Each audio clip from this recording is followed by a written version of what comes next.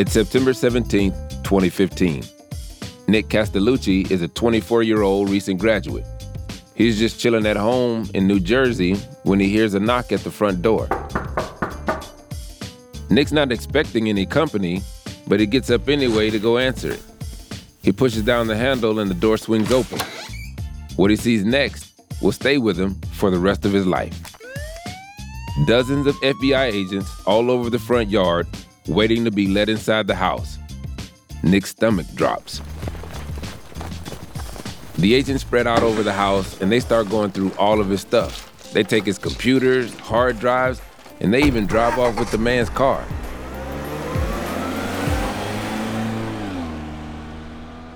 And Nick, he's left standing there probably scared and wondering what the hell is going on. Little does Nick know, FBI agents are simultaneously swooping down on 3 of his best friends' homes around the country. They confiscated $1.9 million in cash from a house in North Texas. They seized a bunch of funds from these bank accounts of these guys. $2.8 million from Anthony Clark. $2 million? Who in the hell keeps $2 million of cash in their house? $200,000 from Ricky Miller, $105,000 from Nicholas Castellucci. They were taking vehicles that these guys had purchased, froze assets and investment accounts. You see, Nick and his 20-something-year-old accomplices had recently made almost $20 million. But these guys aren't drug dealers, or bank robbers, or even crooked inside traders. They're video gamers. You know, the guys who wear the headsets and sit in these command center-like chairs. These are the criminals? I'm Alzo Slade, and from Something Else, this is Cheat, the show where we ask, is it ever okay to break the rules? This week, we're looking at the illegal gaming industry and how 4 young men stole from one of the biggest video game developers in the world.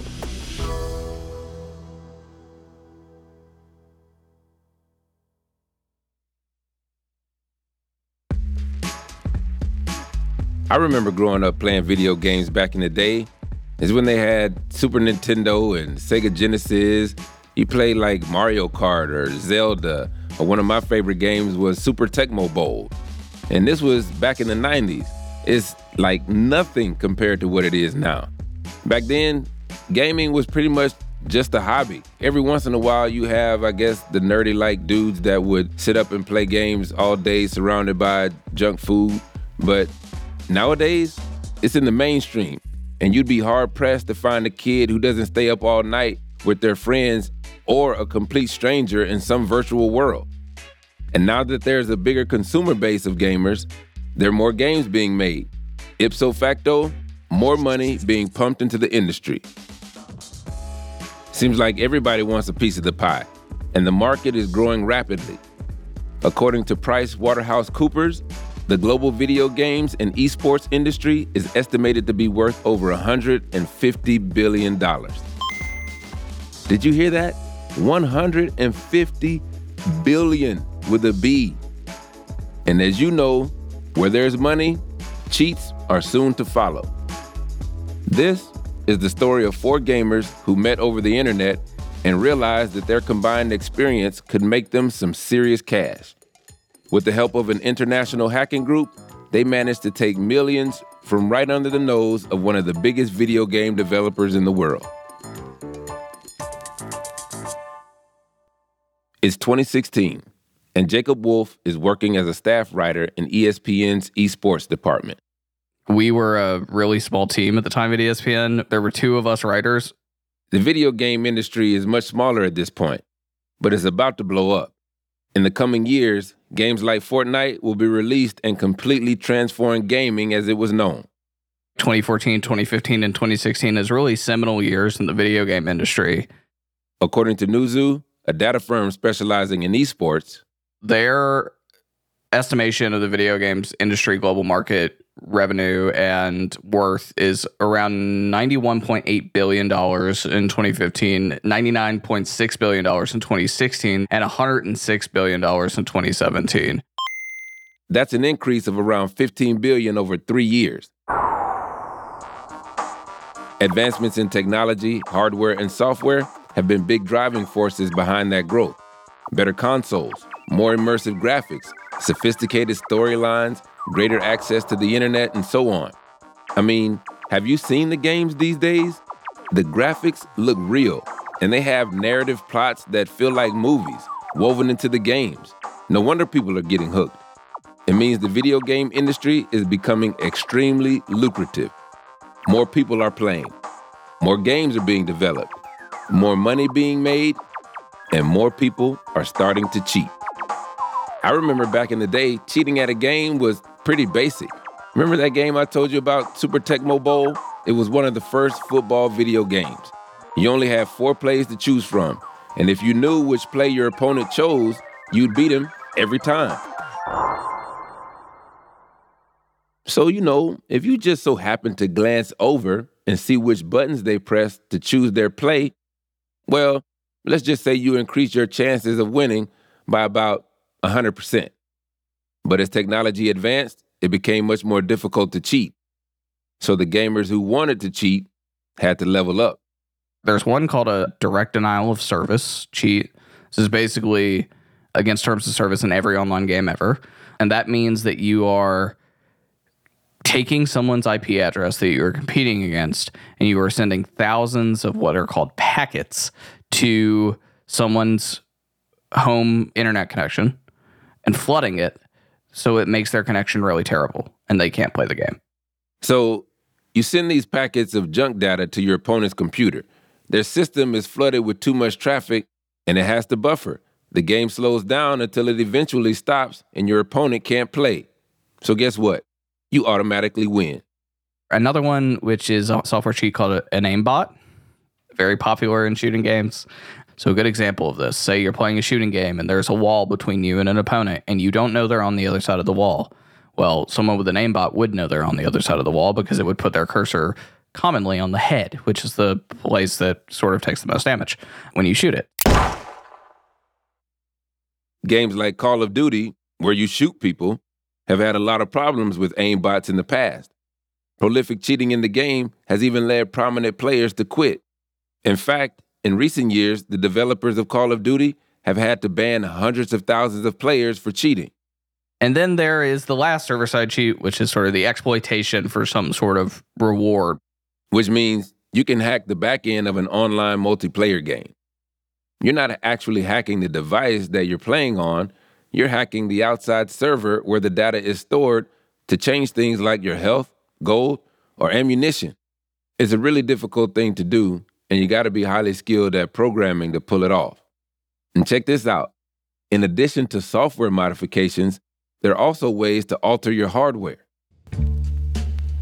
There's a hardware mod that allows for you to create something like a rapid fire button on the back of your controller.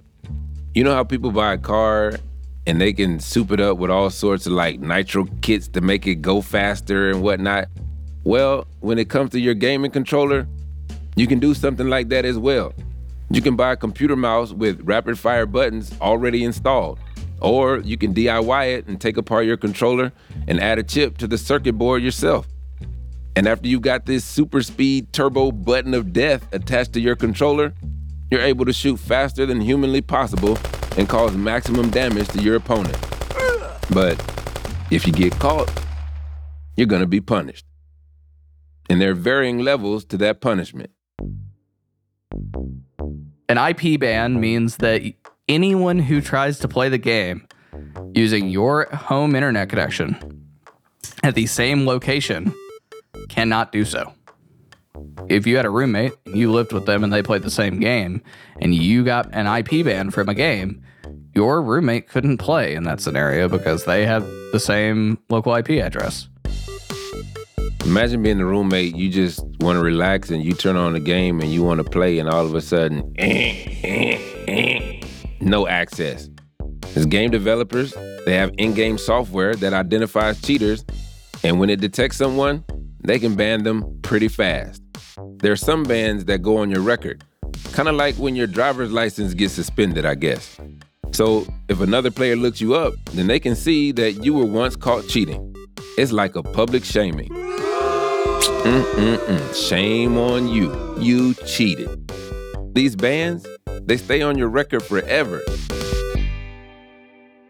And I think it's worth a pause here to declare that I think I'm officially old. I had no clue that there were bans in the world of gaming, let alone public shaming. Even though cheating is a pretty risky thing to do, a lot of gamers do it anyway. And according to Jacob, there are two main motivations. Personal satisfaction or financial gain. Personal satisfaction being you want to feel like you're better than other people at the game. And if you mod something, maybe that makes you feel that way. It's kind of cool. It like makes you feel on edge, gives you that like adrenaline rush, whatever it may be. People make careers out of playing video games, and they get the big bucks too.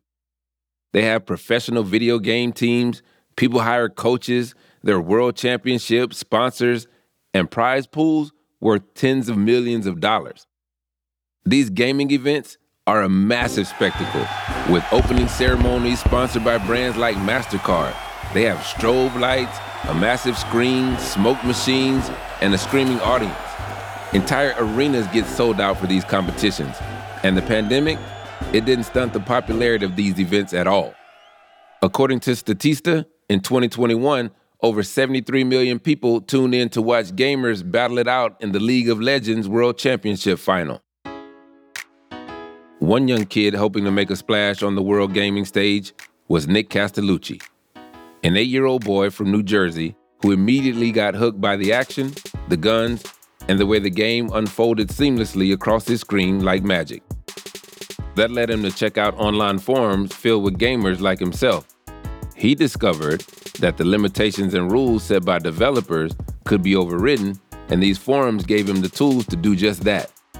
He found pre-written code online and started playing around with ways to cheat on Halo, a military science fiction game. Being able to do that at 9 or 10 years old obviously requires someone quite intelligent. And with the growth of the internet in the early 2000s, Nick had access to plenty of information to get better at cheating. I remember back then there was a lot of, it's kind of like the what I call like the dawn of online video and YouTube being a big thing. And there were a lot of tutorials to learn how to do this kind of stuff. The most common way that people mod on a console is by putting a piece of software on a USB flash drive and then plugging the USB flash drive into the console. Modding on a computer is as simple as just moving some files around in your computer. By the time Nick was 13, he was studying programming in his spare time and hacking Call of Duty to get special guns that would make him extra deadly. And then he started selling these guns online to people. I mean, this kid is like a virtual arms dealer. Until one day, shit got real, and he received a cease and desist letter from Activision, the developer of Call of Duty. That's pretty crazy. A huge company like Activision sending a cease and desist legal letter to a 13-year-old boy. Nick, however, carried on gaming, and it's not long before he's studying computer science at Rowan University in New Jersey. But he's still living his best online life and gaming as much as he can. And that's how he meets some new friends. The guy named Anthony Clark, Ricky Miller, who also is from North Texas, and Etan Zavare of Lancaster, Virginia. Hope I didn't butcher his last name too poorly. These dudes are gamers like Nick, who find a certain thrill in getting behind the curtain of whatever game they play. They start playing FIFA, a game created by EA or Electronic Arts. EA have made loads of games that you might have heard of, like The Sims and Madden, the NFL game. They've got that really famous opening title to all of their games. EA Sports. It's in the game. FIFA is a soccer or football simulator. It is one of the most popular, probably the most popular sports game in the world. The concept of FIFA Ultimate Team is pretty simple. You play a soccer match against another team or against the computer, and the winner gets these virtual coins. And you can take these virtual coins and buy online card packs, kind of like the physical playing cards that you would trade in the playground as a kid. And essentially you get these cards from playing and doing challenges. Like scoring a certain number of goals or a certain number of saves by the goalie. Sometimes they'll give out cards as a part of like a reward system, and you comprise a team that could consist of players from all around professional soccer in the US and Europe. These cards are based on real-life soccer players. Some of them are current players. Some of them are historic players with, rankings from the past, from some of their best seasons, like the legends of professional football in this case. And the better the player is in real life, the better they are in the game. And so if you buy a ton of packs and you buy like sort of the higher end packs, you are going to have better players, which you can then put on your team. The way that you buy these card packs is using the in-game virtual currency called FIFA coins. And you get those coins by playing matches and being rewarded with the coins at the end of each game. So the more matches you play, cha-ching. In the summer of 2013, Nick and his friends noticed that you don't have to play against an actual person to get coins. You can play against the computer. And they realized that they can probably modify the Xbox game to shortcut that process and get their hands on more coins. But it's not as easy as they thought it'd be, so they call in some backup. They reach out to another hacker named Austin Alcala from the infamous Xbox Underground. Dun, dun. Xbox Underground at its time was a group that had essentially infiltrated Microsoft's network. So sort of on what you would consider the quote-unquote dark web of the internet, there are groups that like to modify and hack and sort of talk on chat room forums. The Xbox Underground, they were hardcore. They'd stolen $100 million worth of intellectual property, and they generally hung around the dark web. Their rap sheet was pretty impressive. They had previously broken into Microsoft's office in Washington, where they stole development kits, which are basically software kits that are only given to trusted developers to create games. And they also stole 3 non-public versions of the Xbox One. These 4 guys teamed up with someone from that who were essentially able to infiltrate Microsoft's servers.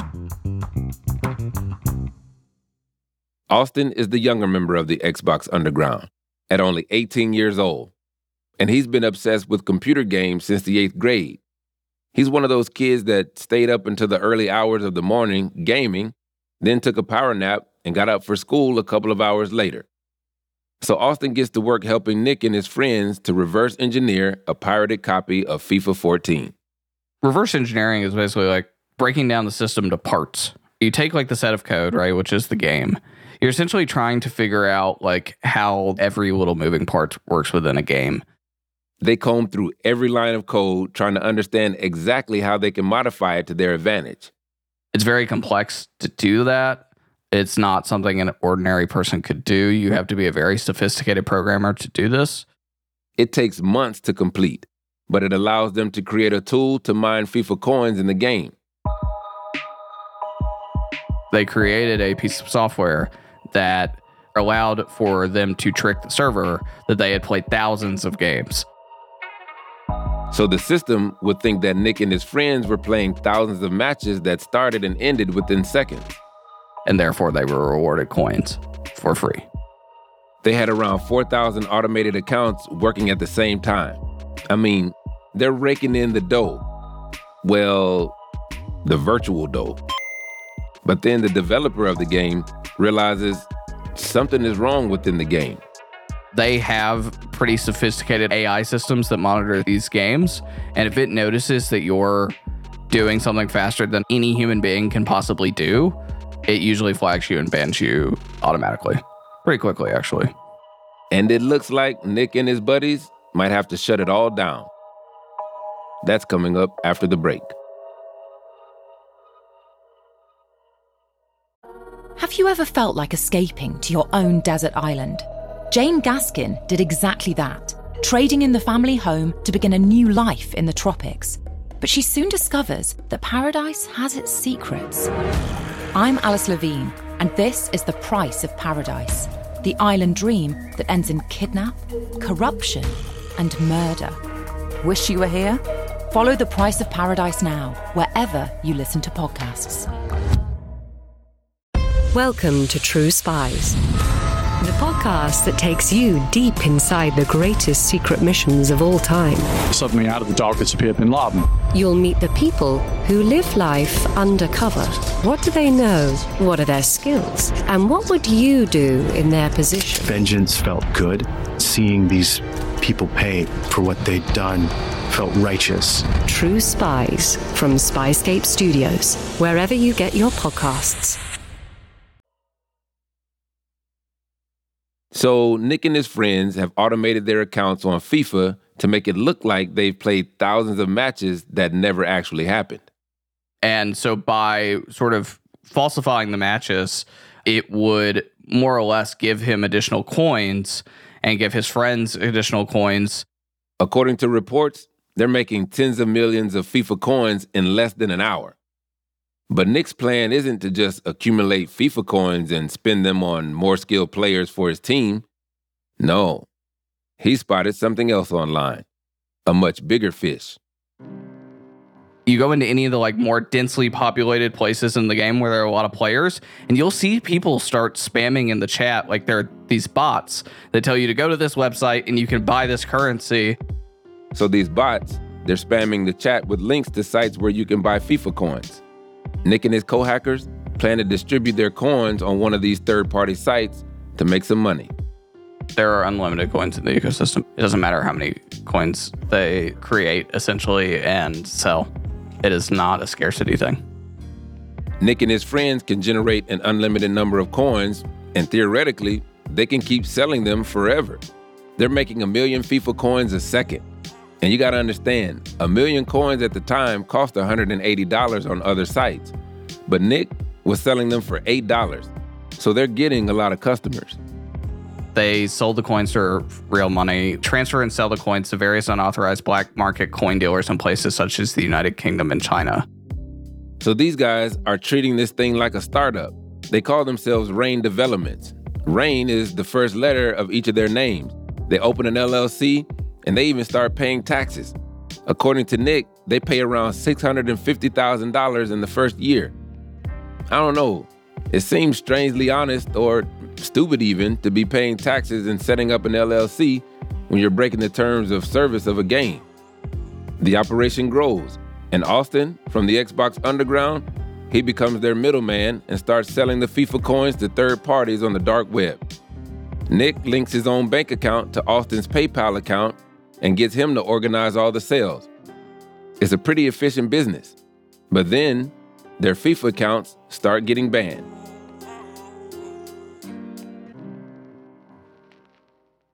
The developer started paying attention when they started noticing sort of a bunch of currency that shouldn't exist. The AI that tracks unusual player activity in the game recognizes that these accounts can't be playing that many games in a day. So it starts shutting them down. EA, the game developer, started introducing CAPTCHAs. You know, those annoying tests on websites to make sure that you're not an alien or a robot or something. But Nick's team, they've been hacking games for years. So they just make more accounts. And then they automate those accounts to make more accounts until the AI software can't keep up. They also create a software that reads the CAPTCHAs and overrides them. Every time EA throws a curveball their way, the team finds a way around it. They have big goals for this startup and they want to expand. So they figure out how to run their code on the actual server, and then they start doing the exact same thing on PlayStation. But at the end of 2013, one of their PayPal accounts gets randomly frozen, and their middleman, Austin, he goes AWOL. This makes Nick a little worried. He knows they're breaking the terms of service of the game, but he's pretty sure he won't get prosecuted for it. He thinks the developers of FIFA will just send him a cease and desist if they want him to stop, like Activision did when he was a teenager. But just to err on the side of caution, Nick hires a federal prosecutor to cover his back. And his team retain a cybersecurity lawyer for the business who reaches out to the FBI multiple times to find out if they're breaking any laws. But according to Nick, the FBI is like, hey, we're not in the business of informing people if they're committing crimes. So the FIFA hackers, they just keep going. These four guys created a $16 million enterprise they bought. various different vehicles. They bought homes. They were living pretty luxurious lives. They were spending pretty aggressively. Their company's making a lot of money in a very short span of time. But even if they are trying to stay on the right side of the law, they're still attracting attention. The fact that there was $2.8 million in a checking account from someone who's 26 years old at the time, if that doesn't ring a red flag to the bank and the IRS, then I don't know what does. Then, after just over a year on the team, Nick's lawyer advises him to leave. But it's too late. They're already on the FBI's radar. That's coming up after the break.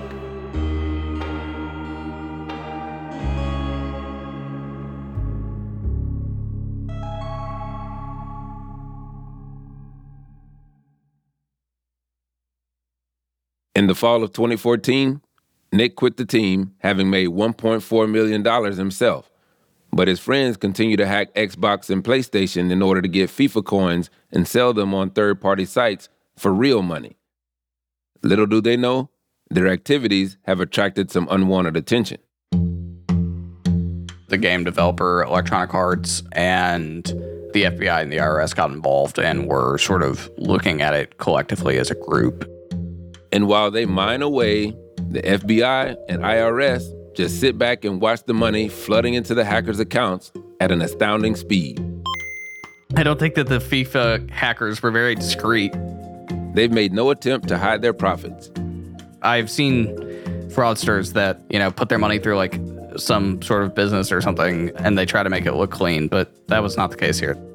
I mean, these are 4 20-something-year-olds and they've made millions in months. They're probably buzzing that they've managed to get away with hacking one of the most well-known game developers in the world. There's like millions of dollars in accounts that were like under their name, right? Like there's a $2.8 million Bank of America checking account under the name Anthony Clark. Anthony Clark, one of the 4 hackers. And then it all comes crashing down, and that's when the FBI comes knocking. But how? And why? You all remember Austin? He was part of that badass group of hackers called the Xbox Underground. He sold coins for Nick, and then he went AWOL. Well, another project of Austin's had gone belly up, and he was in trouble with the feds. In an attempt to get off with a lighter punishment, he started working with the FBI and giving up information on other hackers, including Nick and his friends. Austin gave the FBI full access to his online accounts and communications, evidence that was used in the case against the FIFA hackers. It was a huge deal that this much money had been made in sort of this criminal enterprise centered around video game currency. These guys had taken virtual currency and turned it into more real money than most people will see in their life. And they did it using video games. When the government started speaking about it, I remember it was a huge deal. The 4 hackers are taken to court, and one of the hackers, Anthony Clark, refuses to plead guilty.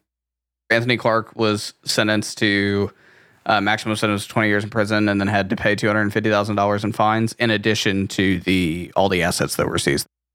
He reportedly planned to fight the charge, but he never made it back to court. And he actually died in between sentencing and the conviction. The cause of death wasn't reported. Those close to him have said that it was not suicide. But what's interesting is, right now, if you search for FIFA coins online, there's still so many websites and sellers distributing them. There's always another hack. It's like whack-a-mole, right? Like you fix one and another one pops up. There will always be some nimble programmer who's young and hungry and wants to cheat the system who will figure out how to work around them. And they will get caught and they will get banned, but there will always be someone else. And I believe that's going to continue basically forever.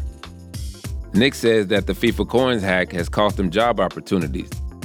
You'd think these companies would want to hire him to help prevent hackers like him and his buddies from gaming the system.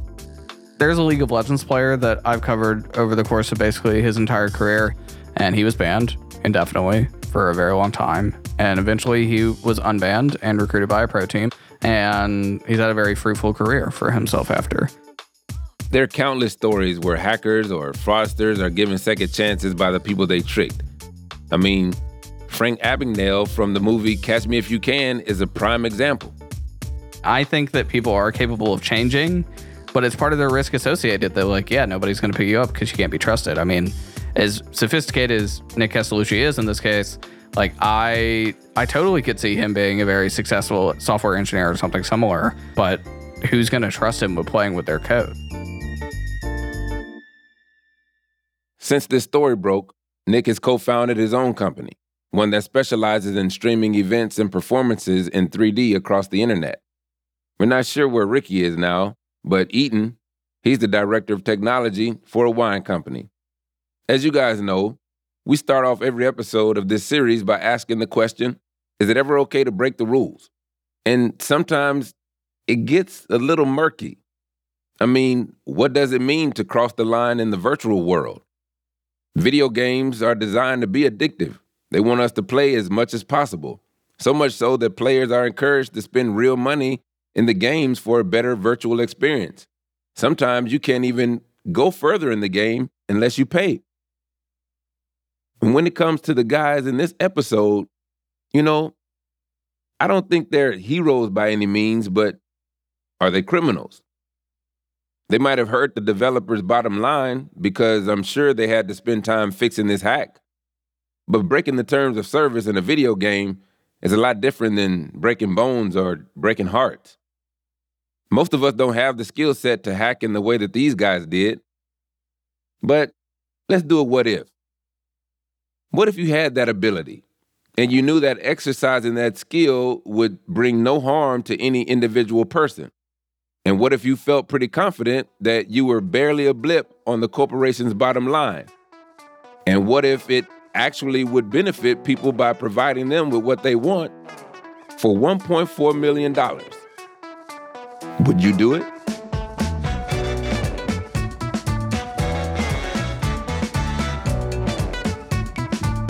Next week on Cheat. He put adverts in newspapers, notes online, basically saying, you know, if you're characterful, resourceful, energetic, apply for this show. You'll be working on it for a year and you can win £100,000. He cheated these people of an opportunity and he cheated them of hope and he lied to them. And also, fundamentally, he was trying to cheat the system.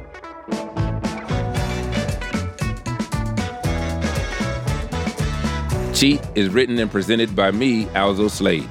This episode was produced by Mira Kumar.